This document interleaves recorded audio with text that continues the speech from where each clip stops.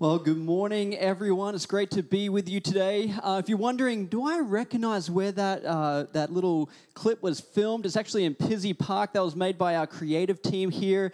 Tyson on the video is one of our young adults, and I like to call him our New Life model because he's appearing in a few of our shots recently, but a really awesome guy.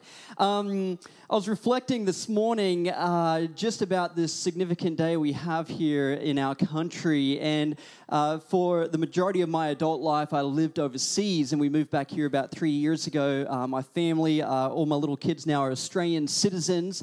We had our latest little girl, Maya, here, so she's a true Aussie. But it's such a privilege. I was just thinking this morning, just reflecting and just what we did earlier, the country we live in, it's such an honor to be able to call this country home and to be able to even raise our children in this nation. It's just so special, the gift and the sacrifice and those who went before us. And I'm just so glad we're able to come together as a church family this morning. I know a lot of you are out at dawn services as well, just to celebrate and honor and to remember as well. As you saw in that video, or if you missed last week, we're getting really into the Word this year, and we're doing some big series at the moment. So we just went through Genesis, and now we are jumping into the book of Ephesians. And believe it or not, we are sitting in this book for the next 12 weeks. So who's excited? Okay, good. There's a few of you. I'm really excited. I've been just unpacking this and going through it over the last week or two as I was going to be preaching to you today. And it's just so rich with so much amazing content. And sometimes we could be thinking, well, that happened such a long time ago. And I know it's a letter written to the Ephesians, but what do I do with that in my life? But it is just packed and rich with so many principles and ideas and revelations, which I think, I hope all of us will be a little bit different in 12 weeks when we finish up this series. For those who don't know me, my name is John. I am one of the pastors here. Pastor Mike, who you saw on the screen, is actually down at New Life Coolangatta this morning, and he'll be up in Brisbane tonight. So it's my opportunity to be able to share with you in week 2 of Ephesians, and this the way we're theming it is how now shall we live. As I mentioned before, I have spent a lot of my adult life overseas, and so I've done a lot of travel, been to, I think it's almost 40 countries now, and lived in quite a few of those as well. And I was thinking about what was the longest trip that I've ever taken, like a multiple series of flights. And I kind of reflected back, and I think I was about 25 years old, and I took a flight I was on my way to India, to a place called Varanasi. And so I was in Fiji, in Nandi, so flew from Fiji, if you can kind of think about it on a map, Fiji to Sydney, Sydney up to Honolulu, Honolulu over the Pacific, that's about a 12-hour flight to Bangkok, Bangkok to Delhi, and then Delhi down to the city of Varanasi. If you haven't heard of Varanasi, it's what many would call the spiritual capital of India, and a lot of people would even say Asia. You see a picture on the screen behind me. It is like this melting pot of different religions and these different beliefs, but kind of the central God that a lot of people will go to worship is actually in the form of a river. It's called the Ganges River. And so this is something where people will make the pilgrimage from all over India, normally about once a year, or if someone's passed away, or if they feel they just need to go and get cleansed, this is where they will go. And so they'll make this pilgrimage to this river. And this river, the River Ganges, is actually considered to be one, if not the most polluted river in the whole world. The bacteria count is similar to that of a sewer, but based on their worldview, and in particular Hinduism, based on their worldview, they actually believe it's a living goddess, and they believe it's pure. Therefore, if you are to bathe in it, you can wash away your bad karma, or if you are to drink from it, again, similar bacteria count as a sewer, but for their worldview and their belief system, if you are to drink from it, it will actually cleanse and heal you. So I've never been there, but I'm on my flights on my way to the city, and I jumped on the plane in Bangkok. I'm on my way to Delhi, and I'm sitting next to this young guy. He's about 25 years old, and he's from Japan. He's a university student. And he says to me, "Oh, where are you going?" I said, "Well, I've got a quick stop over in Delhi, and then I'm on my way down to Varanasi." And he just lights up. He's like, are you also going to bathe in the river? And I was like, no, that's actually not my reason for going there. I'm actually connecting with a medical team that are working in the Mother Teresa home that's located right next to the river. I said, what are you going there for? Again, 25-year-old, educated university student from Japan. He says, I'm a Buddhist, and I'm making this pilgrimage to this river because I believe it's a goddess, and I believe when I bathe in it, it will wash away my bad karma, and I'm going to go and drink from this river. It was one of those moments in life where I realized just how powerful our worldviews are. What we believe to be true will interpret the way in which we live our lives. What I saw when I went there was a polluted river. I wouldn't even get in it, let alone drink from it. What he saw, again, educated, university student, but a Buddhist worldview, what he saw is something that would cleanse him and wash away his bad karma. We see the world not as it is, but as we are. So I arrived, and this is a picture behind me on the screen, in Varanasi, and I arrived there, and it's one of the more memorable moments of my whole life. Thousands and thousands of people from all over India and the world who had made this pilgrimage to this city. Just this melting pot of religions, in particular Hinduism, and there are temples on every corner. You walk through these different towers that you see on the screen, and you walk down to the river, and there's thousands of people drinking from it, bathing in it. There's people, it's a very confronting scene, being cremated next to the river and their ashes being sprinkled into the river. Just an unbelievably confronting, wild melting pot of all these different religions. And one of the thoughts I had when I went there was, it kind of reminds me of what a modern day Ephesus would have been like. So the series we're in around Ephesians is this letter that is written to the people, the Christians of Ephesus. And sometimes I can think when I read the Bible, how do I relate to this? Because it seems like it was so long ago. But then you end up in a place like Varanasi and you're like, you know what? It actually still happens this very day. It happens in countries all around our world where we have these melting pots of these different religious beliefs. And this is very similar to what they saw there, or people found there in Ephesus. So the series that we are calling How Now Shall We Live, we're just going to sit here for about 12 weeks and just week after week just kind of unpack it and go through it. So just to give you a little bit more context for those who weren't here last week, or maybe you missed a little bit of it, Ephesians is a letter. I mean, we look at it as a book, but it's a letter that was written by the Apostle Paul to the Christians in Ephesus. And what he is doing in this letter is saying, here are some principles. Here are some ideas. Here are some things I want you to learn about or learn from. And then what he's saying to the people of Ephesus, and what we can look at for ourselves today, is what can we learn? And what can we apply to our own lives? Who is God? Who are we? And how do we live? The heart of Ephesians, if you were to wrap it down, what is the heart of Ephesians? It's who has God called us to be. So again, just to give a little bit more context about this letter and what Paul wrote and who the Ephesians were and who what this city was, Ephesus was one of the largest and most important cities in the Roman Empire.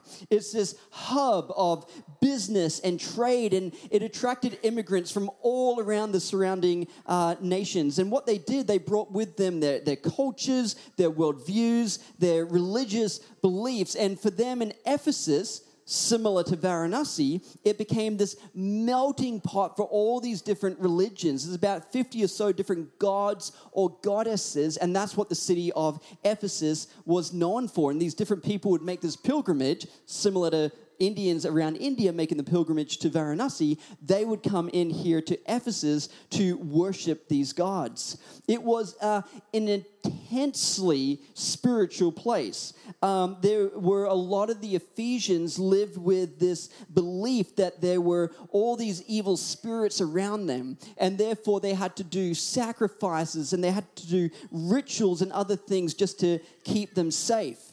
When I was along the banks of the Ganges River in Varanasi, I saw something very similar. So Paul, he came as this missionary to Ephesus, and he spent 3 years there. And what his hope was to just break through this spirit of fear and darkness with this message of hope.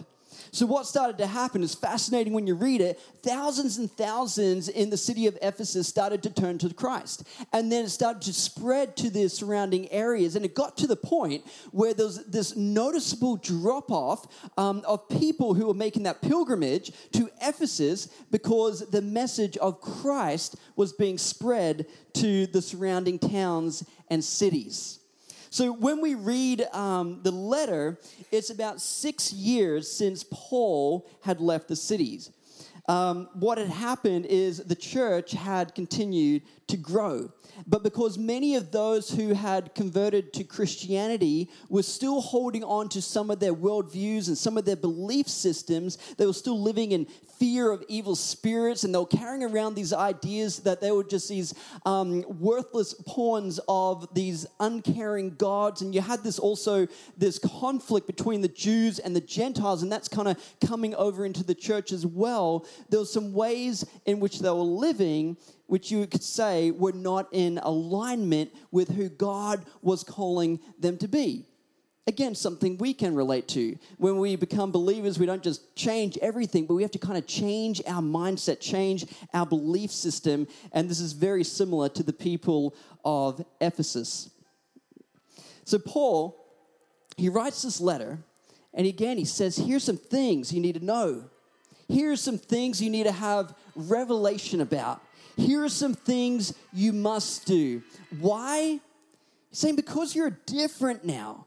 Because you're followers of Jesus, this is how you shall now live.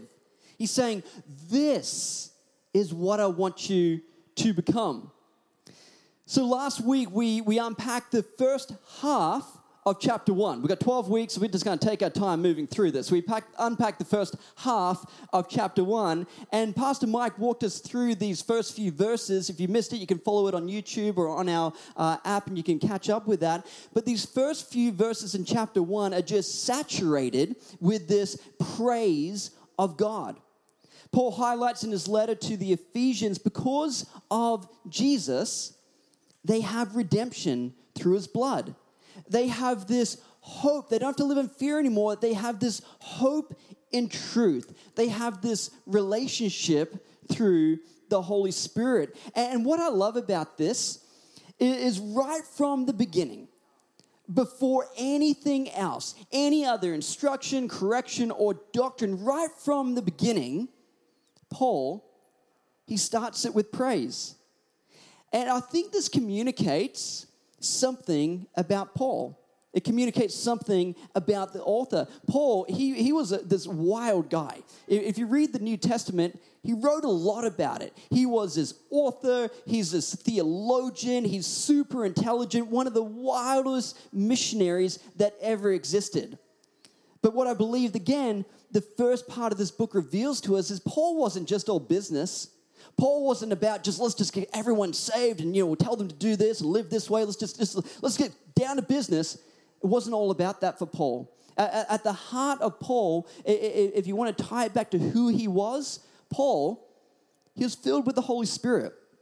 His doctrine and theology didn't just fill his head, but it causes overflow of praise, and he sets an example to the believers in Ephesus and for us today of what a life in Christ looks like.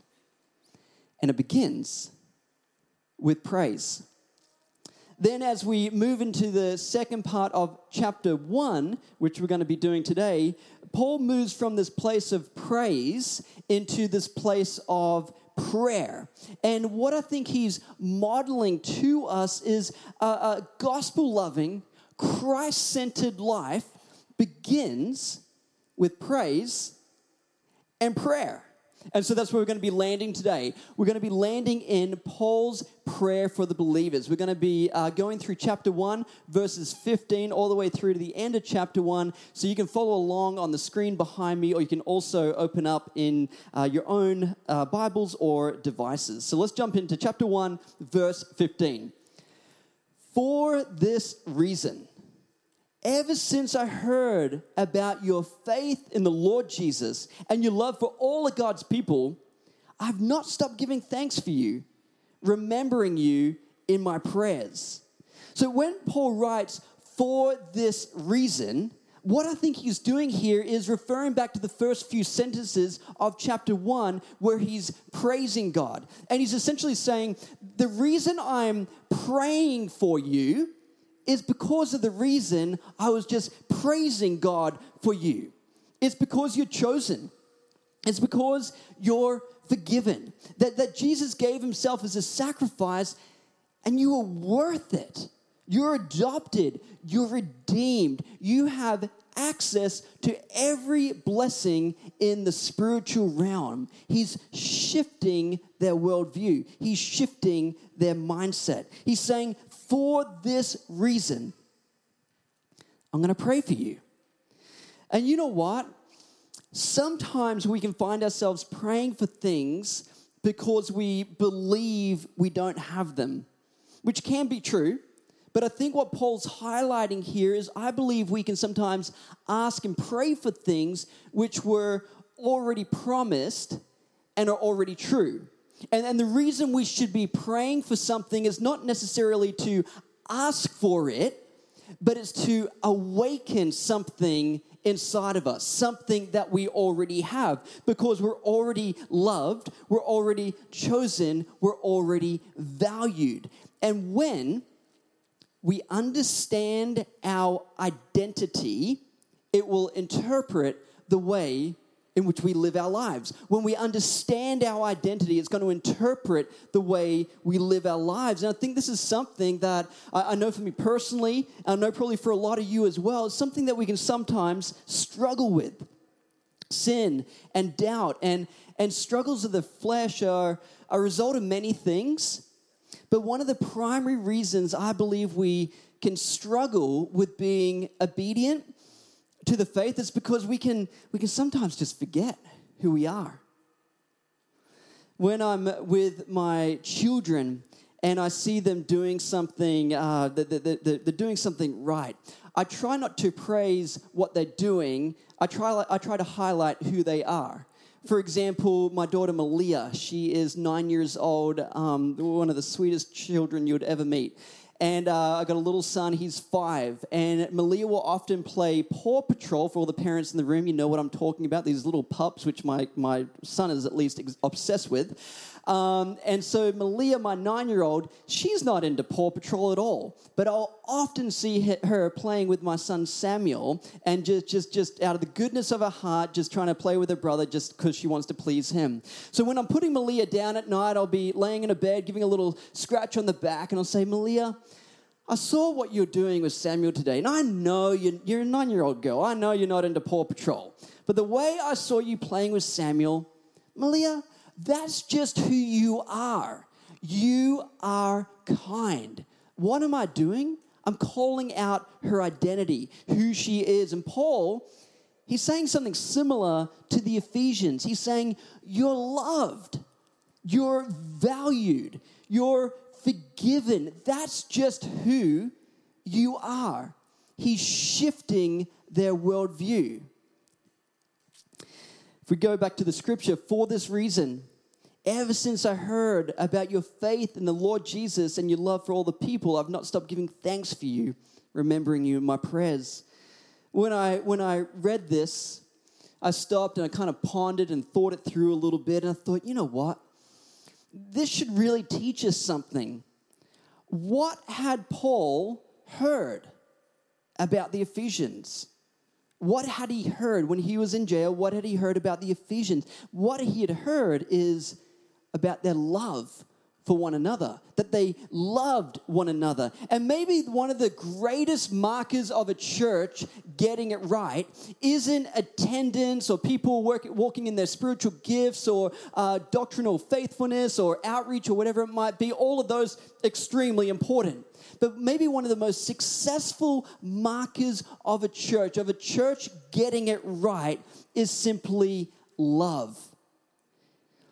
In a world that's often divided, confused, angry, what is going to be the most compelling influence of a church? It's a church that's united, a church which extends love to one another, a church which extends grace, which walks in forgiveness, overflows in hospitality. Our identities will shape the way in which we live. As believers, the fruit of which should be expressed in love. So we keep moving through the scripture, verse 17. I keep asking that the God of our Lord Jesus Christ, the glorious Father, may give you the spirit of wisdom and revelation so that you may know him better.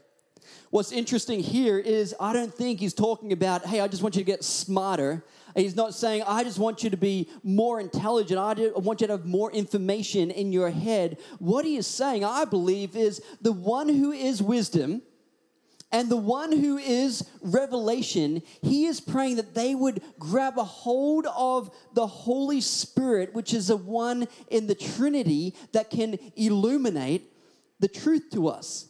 He's not saying, I just want you to be better than what you are. What he is saying is, you have the Holy Spirit, and through him, you can receive more wisdom and more revelation for the purpose of what? Up on the screen. So that you may know him better. So if we were to boil this all down, what does it come to? You could filter it down to relationship with God. Well, what's this about? Well, that's what it's about. It's about relationship with God. And you know what? I think this really speaks to the Ephesians, similarly even with some of my experiences in Varanasi. Knowing about something or about someone or about a God is very different from knowing someone. So, quite a few years ago, when I used to live over in Hawaii, I was a really keen surfer, still loved to surf, and I used to go down to this local spot. I wanted to fit in with the Hawaiians. It's not always easy, but they love Aussies, so I'd always put on my thickest Australian accent and rock up and just try to fit in with these rough Hawaiians who were just crazy surfers. And so this big swell had come in, and I jumped on my moped, and I used to had this Honda Metropolitan, they called it. I put my surfboard on top of the seat, and then I'd sit on top of that, and I'd go down to this place called Banyans. And so I'm sitting on this rock wall looking at this big surf coming in. I'm just trying to work up the guts and the courage to paddle out because it just looks scary. And so as I'm sitting there, this guy comes and sits next to me. I look over, and to my shock and just excitement, it is none other than Kelly Slater. For those, obviously, a few of you know who that is. For those who don't know who that is, he is the number one surfer of all time. There probably will never be anyone else like him. 11 world championships, and here we are about half a meter separating us. So Kelly and I, we had one of the most amazing conversations. You know when you just really connect with someone? I just felt this connection with him. And we talked for, it must have been, I would say 30 seconds. That might be an exaggeration, but it was at least 25 seconds. But we connected. The next week, anyone that was willing to listen to me, I didn't even care if it was a random person in the supermarket, I told them how I knew Kelly Slater. Truth is, I didn't know Kelly Slater. know a lot about him. I could tell you all about his world titles and where he won them. I can tell you what surfboards he rides and what size they are, who his sponsors are. I even had a 25, maybe let's go with 30-second conversation with him. But I don't know him. I just know a lot about him. It's very different. And what Paul's heart is here, shifting again that worldview, his heart in this first part of the letter to the Ephesian church is that they would not just know about God, that they wouldn't bring their old worldviews into this new belief, but they would know God personally, and that they can know God personally through the wisdom and revelation of the Holy Spirit. It was about relationship. As we move forward into verse 18, I pray that the eyes of your heart may be enlightened in order that you may know the hope to which he has called you, the riches of his glorious inheritance in his holy people, and his incomparably great power for us who believe. What Paul is doing here, he's praying that our hearts would be opened. In the first century, the heart was believed to be the engine of the human life. And so whatever the heart loved, the life willed. And Paul is saying, I'm praying at your very core that your heart would be enlightened, that you would have the right motivations and affections for the things that govern your life. He's saying, I pray that you would see the hope to which you have been called. So I think we'd all know the word hope, it's a very, very powerful thing. I think the reason that Paul started his letter in praise is that I think he knew that whatever we put our hope in is going to create patterns for our lives. Whatever we put our hope in, it will create direction for our lives. If we put all of our hope in money, our lives can just become centered around trying to have security in that. If we put our hope in health, our lives can just come centered and focus on just trying to be healthy and protecting our bodies. If we put our hope in success, our lives can become centered around just trying to make it, trying to be successful. Again, when I was quite young, one of my mentors and friends, I was starting out a ministry and I was working with this missions organization called Youth with a Mission. And I started to get into different areas of leadership. And this guy who is one of the most incredible teachers I've ever met in my whole life, his name's Matt Rowlands. He's an American who now lives in Singapore. And he's like, John, I'd love to take you out for lunch. I'm like, great. So we went out to lunch and thought we were just going to have a casual conversation, but quickly realized that he had a bit of an agenda to this meeting. And he said, John, you're a young guy. I see you starting off in this mission, and I've noticed actually some people are starting to notice you as well, and your influence is expanding. I feel God's putting you into areas of leadership so you can have influence. He said, that's great. I want to mentor you in that. I want to champion you in that. But just remember, your leadership and what you do doesn't define who you are. And he said, you'll find yourself trying to put your value in that, and be very careful of that, because leadership or influence, like a lot of other things, here I am as a 22-year-old or whatever it is, he said that can go. It can go in a day, it can go in a moment. It doesn't define who you are. Only one person can do that.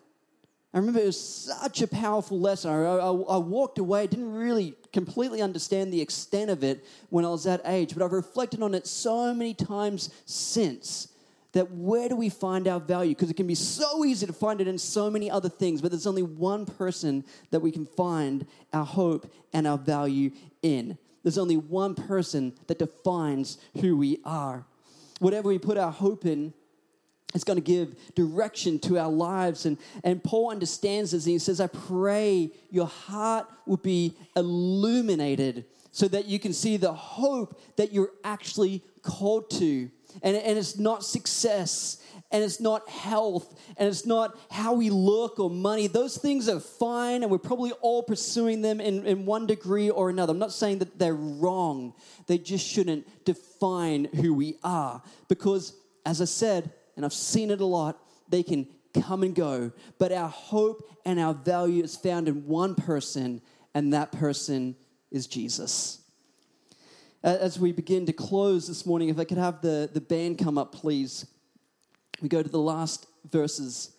The power is the same as the mighty strength he exerted when he raised Christ from the dead and seated him at his right hand in the heavenly realms, far above all rule or authority, power and dominion, and every name that is invoked, not only in the present age, but also in the one to come.